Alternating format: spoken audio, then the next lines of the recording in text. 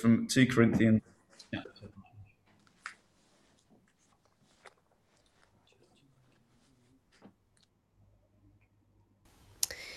This is 2 Corinthians chapter 9 from the ESV. Now it is superfluous for me to write to you about the ministry for the saints, for I know your readiness, of which I boast about you to the people of Macedonia, saying that Achaia has been ready since last year. And your zeal has stirred up most of them.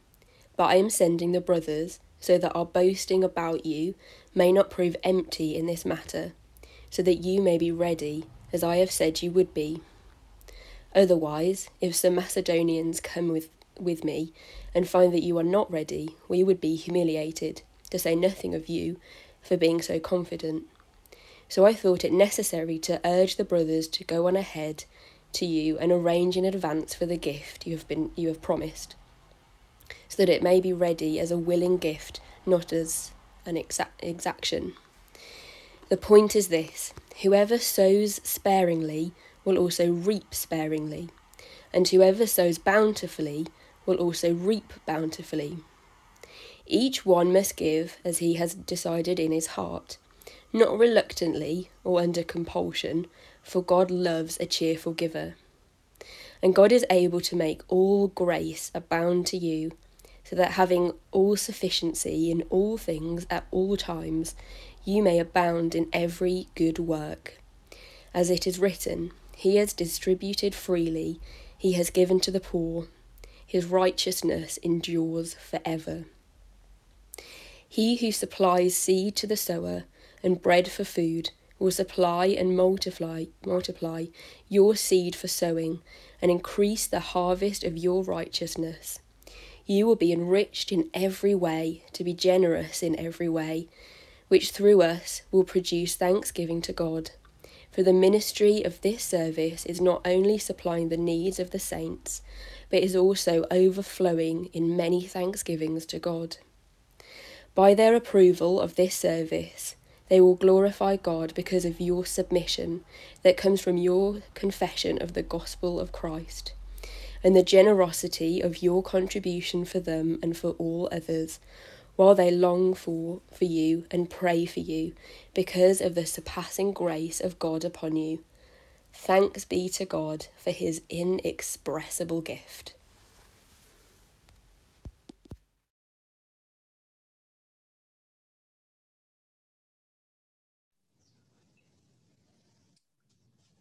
Okay, well, I hope you can hear me. Give me a thumbs up if you can hear me. Fantastic. Okay. Well, a number of years ago, I did, I think, what they call a bucket list, or at least I wrote some of the things I wanted to achieve in the next 10, 15 years of my working life. And give me an opportunity just to reflect what was important to me and to, I suppose, just write down what God had put in my heart like not trying to constrain my thoughts to just what's possible, but just, what if I could do anything, what would it be? And there were various projects that I wanted to do in sort of helping folks who were least fortunate in this city and around the world. I wanted to, I thought it might be great to work overseas. That's not done. I thought it'd be great to take a trip around Europe on train with my, obviously that's not very easy with 4 kids with a small one. But again, I was, that's something I thought, that'd be great to do. And then also at that time we were praying for a family. So on the 4th one, tick, tick, tick, tick,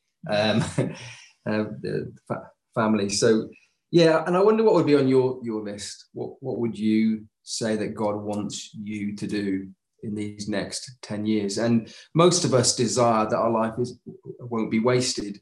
We want our life to count in some way, don't we? And my life most definitely has been marked by that desire to make my life count. And sometimes maybe that's been motivated by more fleshly desires of not wanting to maybe be a success or to have some success. But very often I pray that's being marked by a God-given inspiration that we want to make the most of the time that God has given to us. But like me, maybe there are times when you experience something of maybe a drift. You look back at a period of time and you think, well, what have I been doing for the Lord? And maybe a time of being ill-disciplined or ill-focused is what's where, that has kind of wasted some of your times. You've been focused on the wrong things. And it seems to me here that Paul writes here to the Corinthian Christians about this principle of sowing and reaping. And he wants them to know the significance of generosity in sowing, generosity in all that you do. He also wants to highlight what are some of the dangers, what are some of the killers of generosity. And then finally, he wants them to see that the life of generosity really leads to blessing and greater generosity in your life. And verses 1-5 just kind of set out the context where, so just to be clear, if you've got your Bibles there, please, get them out so you can see what I'm saying. But in 1-5, he's really just reminding the Corinthian church of a promise that they have made to give generously financially. And he says, this sort of gift that they've have set aside for his missionary work and for the churches has become a standard to others. And in fact, it's led to great zeal from other believers because they have seen the way in which they have responded, the way they have sowed. And of course, Paul here is talking about finances, but there's more than, it's more than finance that we sow, isn't it? There's time, there's energy, there's space, there's prayers, there's listening to one another. In all these ways, we're sowing our life into something. And so Paul says that they become a standard, and he wants to make sure that they follow through with their gift. I don't know whether he was concerned that they wouldn't follow through, or he'd got some sort of inkling that they weren't going to follow through. But he certainly says, look, he doesn't want his boasting about their generosity to be in vain. And he doesn't want it to bring shame on the gospel or shame on them. But he is pointing out a significant principle here in our Christian life, which is this, that whoever sows sparingly will reap sparingly, and whoever sows bountifully will also reap bountifully. So a follower of Christ is one who's to be generous. I think he's trying to say clearly, sow bountifully. That's the way in which we should bountifully, that we should sow. We should give our all. We should give whatever is required of us. And if we do that, then the impact will be that we will reap bountifully. So there's an in and an out. There's an investment and there's a receiving. And again, this is not a name it, claim it message. This is just the reality of the Christian life. The more we trust in the Lord, the more we rely on his grace, the more grace we take hold of and receive. So he wants to encourage them to keep on being generous. He's trying to say, don't lose heart here in the way in which you have been generous, because if you do so, you'll reap sparingly. But if you are generous in all that you do, then you'll reap generously. And we'll see a little bit later how that comes to be.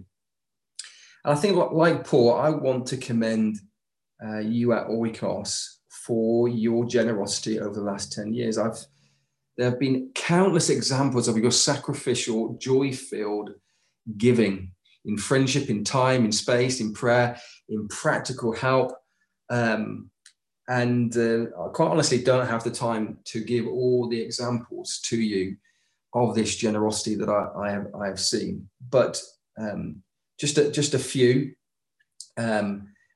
First, maybe just on the area of financial generosity, because there has been that, and the passage starts with this. Many of you supported myself and Joe when we left 2 secure jobs, and Joe had an insecure job for 6, I think it was a 3-month or 6-month contract. And even though we desired not to receive any pay, you guys quietly and generously gave to us, and that enabled us to continue on the ministry. And it was something that we've not forgotten. That's one example. Another example was that one day we came down to our front door, and the front door was actually slightly ajar. The people that had put it in there hadn't closed the door properly, which, when you realise what I'm going to say, was a bit scary. There was a packet on the floor that said Kentucky, and I was like, oh my goodness me! I opened it up, and there was some money in it, and it was a considerable amount of money. And I was thinking, I can't believe this.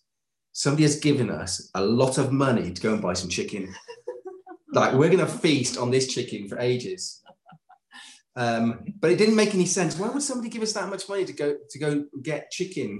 Obviously, I thought they were talking about the Colonel, the Kentucky Fried Chicken. I thought it could only mean that. And then I remembered that there was a conference in Kentucky run by CCEF on mental health issues, and this gift was for us to go.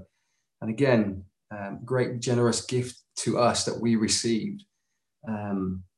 Others, I can't forget the time where David and Katie wanted to get married, but they were unsure if they could afford the wedding. They stepped out in faith, believing in God would meet their need. And if my memory serves me right, between the church, from the gospel community and the wider church, over £4,000 was given to them to bless them, so they could have a day where they could feel free to celebrate what Christ had done in their life in bringing them to faith, and then also in their marriage. But then there are other areas of generosity that I've seen, countless ways of where we have practically helped one another, serving one another, helping painting rooms in houses, mowing each other's lawns, cutting trees down, laying lawns. Yes, yeah, that's happened quite a few times. And then who can forget the way in which people have freely given their time over cups of coffee and tea, countless time over with one another eating food. And yeah, there are just so many ways. You've been such a generous church. Please don't stop. Please don't stop. It's quite easy for us to become tired of doing good when doing good costs us. But don't stop, guys, because your generosity has been a great blessing to many people, including myself and Joe. And the generosity that we have really comes from an expression of love for one another, isn't it? And Jesus says that unity, that love that we have for one another, is a mark of his disciples. And the unity that Oikos has and the generosity that we have is quite unusual. I was reflecting the other day how it was in a conversation with another pastor, just talking about comings and goings in church life. And I reflected that I couldn't remember one person that had left us in a bad relationship. We've had people who wanted to stay that had to leave, but we never had anybody who had left in a bad way. That honestly is so unusual. People fall out. People leave under bad circumstances. Churches have a disunity. And many people have come and they've gone. They've moved on to different places around the UK and Europe, and have been for a season and gone for a season. But I couldn't remember, I might be wrong, but I couldn't remember anybody who'd left in a bad relationship. And so I just want to encourage you in that unity that you have, in that generosity of spirit. And I'm not so, and it's not because we aren't a church that that we're a church that's trying to make it possible for everyone to be part of us and sort of go into the lowest common denominator. We have a vision that God has given us. We have some things that we believe in Scripture that are important to us. So I just want to encourage you in that. I've just seen generosity abound in you. Keep going. Keep on being generous with all that you've got for God's glory.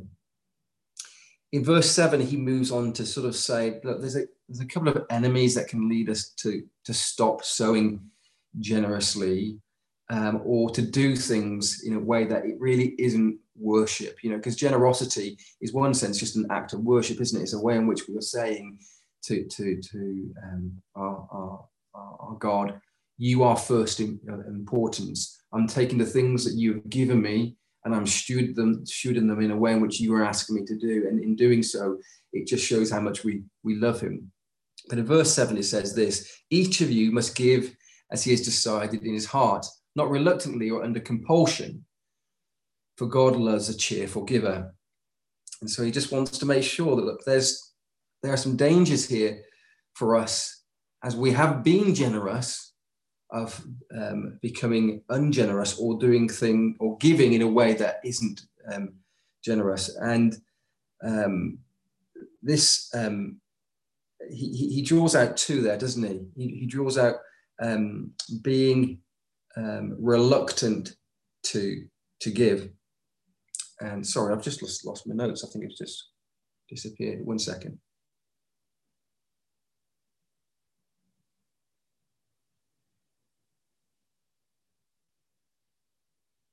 Sorry. Yes, and so two of these motivations can creep in, and I think these motivations can come from fear on the one hand and selfishness on the other, and it can turn what is worship into it's a bit cheesy, but into workship, where we're working to do it. We're doing it because we feel that we should. But no, he says no. The gift of worship and generosity is one that needs to be given freely and without coercion. And so giving it under compulsion, he's saying, look, we shouldn't give it in a way because people expect it from us.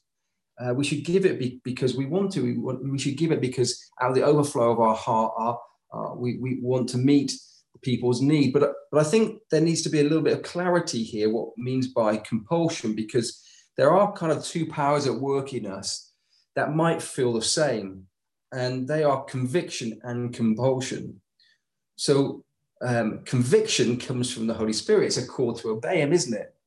Be generous. That's a call from the Holy Spirit. That doesn't come from the church, doesn't come from a pastor, doesn't come from a friend. It comes from the Holy Spirit. This is the way in which I want you to act. But compulsion comes from the flesh. And it's led not by the Holy Spirit, but it's led by fear. I feel I should do this because that's what's being asked of me. And these two feelings can feel very the same. So I don't think Paul is saying here, if you feel a call to do something that your flesh doesn't want you to do, don't do it. Because that may well be conviction. He's saying that we shouldn't do something where we in our flesh, we feel we should do it. He wants us to give in a way in which is cheerful, in a way in which we want to give. But the conviction of the Holy Spirit often comes to help us, to show us what to do, to help us conform our will to his. And so we mustn't confuse compulsion with conviction. There is a conviction upon us to be generous. Why? Well, we're going to find out, because God's grace has abounded to us and he's been generous to us. The second way is that giving reluctantly. If the first is a compulsion, is from the outside, what we worry that other people think, then reluctance is an internal restraint to generosity. It's an unwillingness to be generous for some internal reason. And I think the context here is that the reluctance of generosity in being generous is something that we know that we should do. And it could be for all sorts of reasons. It could be because of comfort.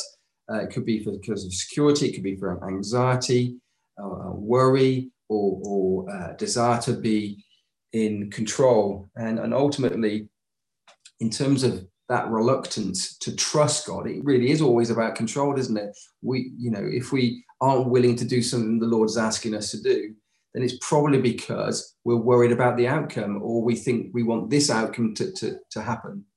And so there's a challenge there for us, isn't it? That we if we're going to be generous people, we have to surrender our will to His. If we continue to seek to be in control of things, to manage the outcome, then it's likely that we'll either do things under compulsion to make something to happen, or we won't do something because we are reluctant to do it.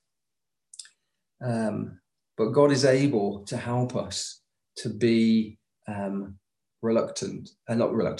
be generous. And I want you to know that I've never regretted a minute of my service for you. Some minutes have been more fruitful than others. Some minutes have been more easily given than others. But I have not regretted a single moment spent serving you guys, whether that be a phone call late at night, or prayer early in the morning, or coming round the house to visit you, or getting up early to paint the cafe, or to order some goods, or if it's hours in the office studying God's word. But what I do regret is moments where I have been unwilling to serve you, times where I have chosen selfishly my comfort over yours. And I think it could be the same for us, in our life. We're probably not going to ever regret being generous towards one another and being generous towards the world, but we will regret when we haven't done those things. And so I encourage us to be a people who continue to surrender all the outcomes, all our plans to Jesus, who is able to deliver them, that we recognize that generosity is a way in which we act out our faith in Him. We say, look, this is what you've given me. You've asked me to be a steward of this, but I want to give it generously to your service, to this person. Why? Because I know that you'll be able to produce the outcome that's good for me and good for them. So maybe as you reflect on those two killers of generosity, have any of those crept into your life recently? Do you continue to have the excitement of giving generously with your time, with your space, with your money, with your home that you once had? If that is the case, then don't be discouraged. This is the reason why the Lord has given me this passage to preach to you. We are able to come before the Lord and confess those things and recognize how that has happened, that we have become less generous to one another. And maybe there have been times where this kind of idea of generosity is something that I've just talked about to you guys. And maybe there have been times where that has led you to do things that you didn't want to do, but you did them anyway. And I commend you for that. But I pray that more than that your hearts will be led to be motivated not by my expectations or even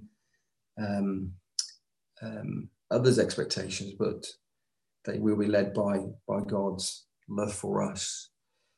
And in verse 8, Paul then goes on to talk about really what is an antidote to compulsion and reluctance. And that, he says, is recognizing that God is able to make all grace abound to you. So if we want to know how we can be more generous, then it's got to be here. What Paul is saying is that we recognize that God is able to make all grace abound to you. And then he describes that grace, that is all grace. He says all sufficient in all times, in all things, at all times, so that you may abound in every good work. So the reason that we receive grace, the reason why the grace abounds to us, is that it may be able to us abound in every good work. So grace, we receive grace, then we abound in grace. So that's the sort of receiving, the harvest. and then we sow in every good work, and then we receive all grace and abound. So it's got this circular or secular process of sort of abounding in every good work, receiving more grace. The more grace we receive, the more we're able to abound in every good work. The more we abound in every good work, the more grace that we need from him. Notice the completeness and the universal nature of this grace. He says all grace, all sufficient, all things, all times. And this is one of the most beautiful things, isn't it, about being under the lordship of Christ and being sons and daughters of the living God, that he's able to make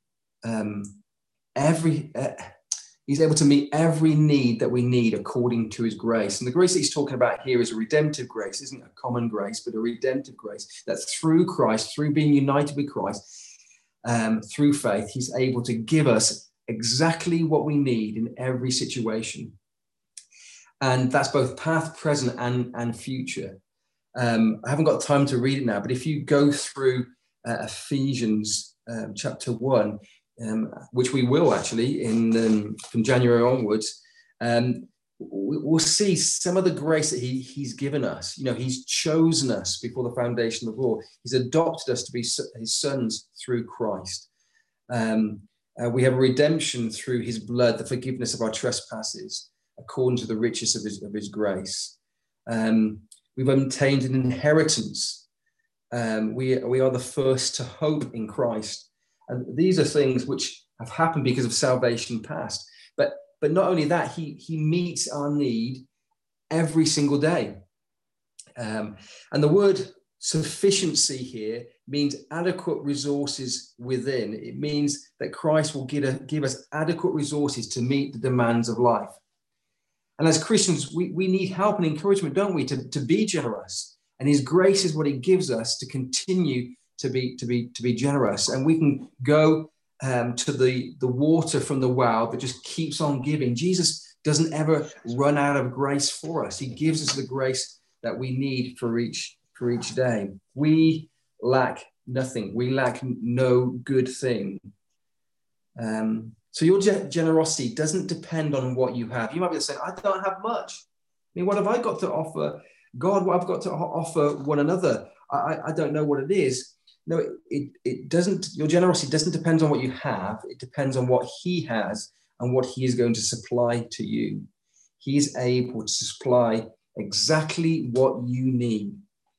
And he's able to give you what you need to do the things that he's calling you to do. And he describes it saying all things at all times. So basically, there's not one situation where God is not able to meet your need. And Paul uses in this image of farming. And interesting, isn't it? Like he says, the sowing and the reaping. And in a farming context, one sows and then one waits for the harvest. There's a certainty that some harvest will come, but you kind of sow and then you wait and then you reap. But in this context, Paul is saying that it's kind of different to that, because the reaping, there's an instant reaping that takes place, that we receive God's grace for that moment, for that time, that we don't have to wait for the outcome of our investment. Now, there are things that we receive straight away, and there are things that we wait for, and God gives us them to us. But there's an instant answer to our need, where God is able to meet all our needs in Christ Jesus. So in every good work, he's able to meet our need. He's able to enable us to do every good work, to be generous towards others. And not according to what we have, but according to what he has and what he promises to give us. When we recognize how our Heavenly Father promises to take care of us, that can lead us to even greater generosity that we can possibly imagine that we can do. And we will do it cheerfully. Why? Because we know he will promise to meet our needs. Sometimes we worry, well, if I do this, how will this take place? Well, we don't need to worry about that. He's promised to meet our needs. We can take risks for Jesus. We can We can bless other people in a way that's going to cost us greatly. Why? Because we know that he will meet our need. He will take care of us. He will give us what we need for this next day. And then just finally, I'm just going to talk about verses 10 and 11 just to finish, just to kind of show, look, there's a benefit here. I think the benefit here is just serving God and loving him. But Paul also wants to show them that as we follow this generous sowing, that it does come back to us. So he says this in verse 10, he who supplies the seed to the sower and bread for food will supply and multiply your seed for sowing and increase the harvest of your righteousness. So the first thing that we see here is that to those who sow, those who receive what God has given them, take it, they receive the supply, it comes from God, they get the seed. So God will give us the time, God will give us the energy, God will give us the money, God will give us the space, and he supplies those seeds. Now, as we use that to bless others, he will multiply it and he will increase a harvest of your righteousness, he says. So he's saying, look, as you live this life of sowing for me, one of the things that will take place is a righteousness in you. This is not that we're working to receive a righteousness, a right relationship with God, but it's a righteousness in the sense of being right, doing the right thing, growing in rightness with him, growing in holiness with him. And I think I've seen that. I think I've seen that in many of you guys in Oikos, that as you sought to sow, your heart and your character has been changed. That grace-motivated generosity has built your character. And it's not something that there are just ways in which God has changed the way in which you think and the way in which you see the world, which has led you to have a character that brings glory to God. The second thing he says is that it will multiply. And so we get to be involved in the miracle of multiplication. And this farmer is different. A farmer normally has to decide where he sows his seed. Where can I sow my seed? He's got to work out how much do I keep for food and how much do I sow in the ground. I need to eat, so I need to make bread and I need to eat it. And then I need to sow in the ground some stuff so that later on I will have more seed, so I can sow that seed and I can make food for us. But we don't need to think in that way. Why? Because God is the one who's able to multiply the seed. He gives us the seed that we need to plant. And he gives us the seed that we need to feed ourselves. We don't have to be concerned about how much seed we've got. We've just got to take what we've got and invest it in the kingdom. So money is seed, time is seed, help's a seed, your home is a seed, your words are a seed. And God says, let's invest it according to God's grace. If you do invest it, it will multiply for his glory and meet the needs of other people's, including yourselves. So one of the great joys is being involved in gospel ministry, is that the miracle of multiplication. And then just finally, just one more thing, and then I'll bring it to a close, is that verse 11 says this: you will be enriched in every way, to be generous in every way, that through us will produce thanksgiving to God. So the final thing he says, look, as you sow, you will be enriched and other people will be enriched. As the farmer works the ground, as he sows the seed, there's just a physical exertion that takes place that works his muscles. It instantly brings a health to his body. Why? Because it's physical work. And the same is true with us being generous. It works our spiritual muscles. It works our faith in him. As we give away what we have, it leads to us needing to trust in him more and more. And I pray that, our prayer for us is that we will continue to lift heavier weights the more that we sow, that the more our faith will be grown as we as we give what we have. It's not about quantity here, let me be clear. This is just about what we have and giving it away for his glory. And it benefits other people. You know, we take what we have and we give it. I'm sure each one of us could give a testimony of where other people's generosity to us has really met our need, that God has used each one of us to enrich one another. So just to finish then, just to bring this to a close, I just want to commend you, Oikos, for being generous. I have loved your generosity.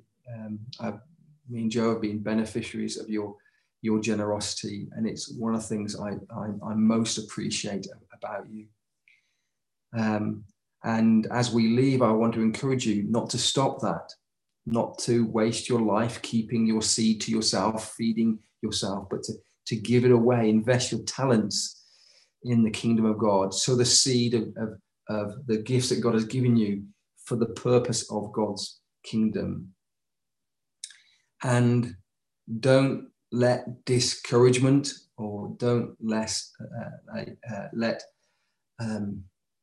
the things of the world derail you from living this glorious, generous life. Why? Because God is able to meet all your needs according to his abounding grace.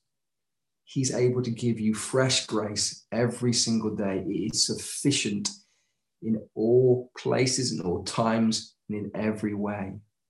I pray that the fact that you know that your Heavenly Father will take care of you, will lead you to continue to just sow into Erdington, sow into your neighbours, sow into your marriage, sow into the church, in all these different ways. Why? Because you know that as you do that, he will meet your need.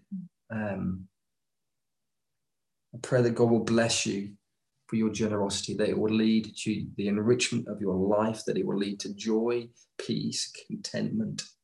I pray that it will lead to multiplication, that many people will come to know Christ because they see the generosity that you have for one another and for the world, and that they will lead them to find out that it's really motivated by what Christ has done for you, his generous life to you.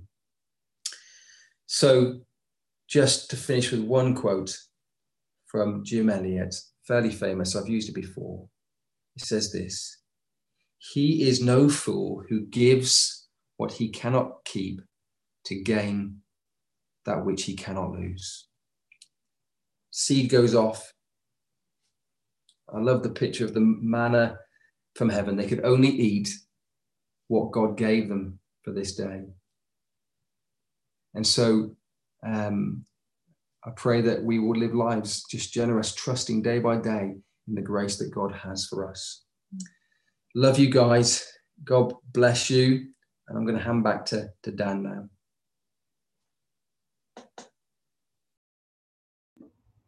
Thank you, Jez.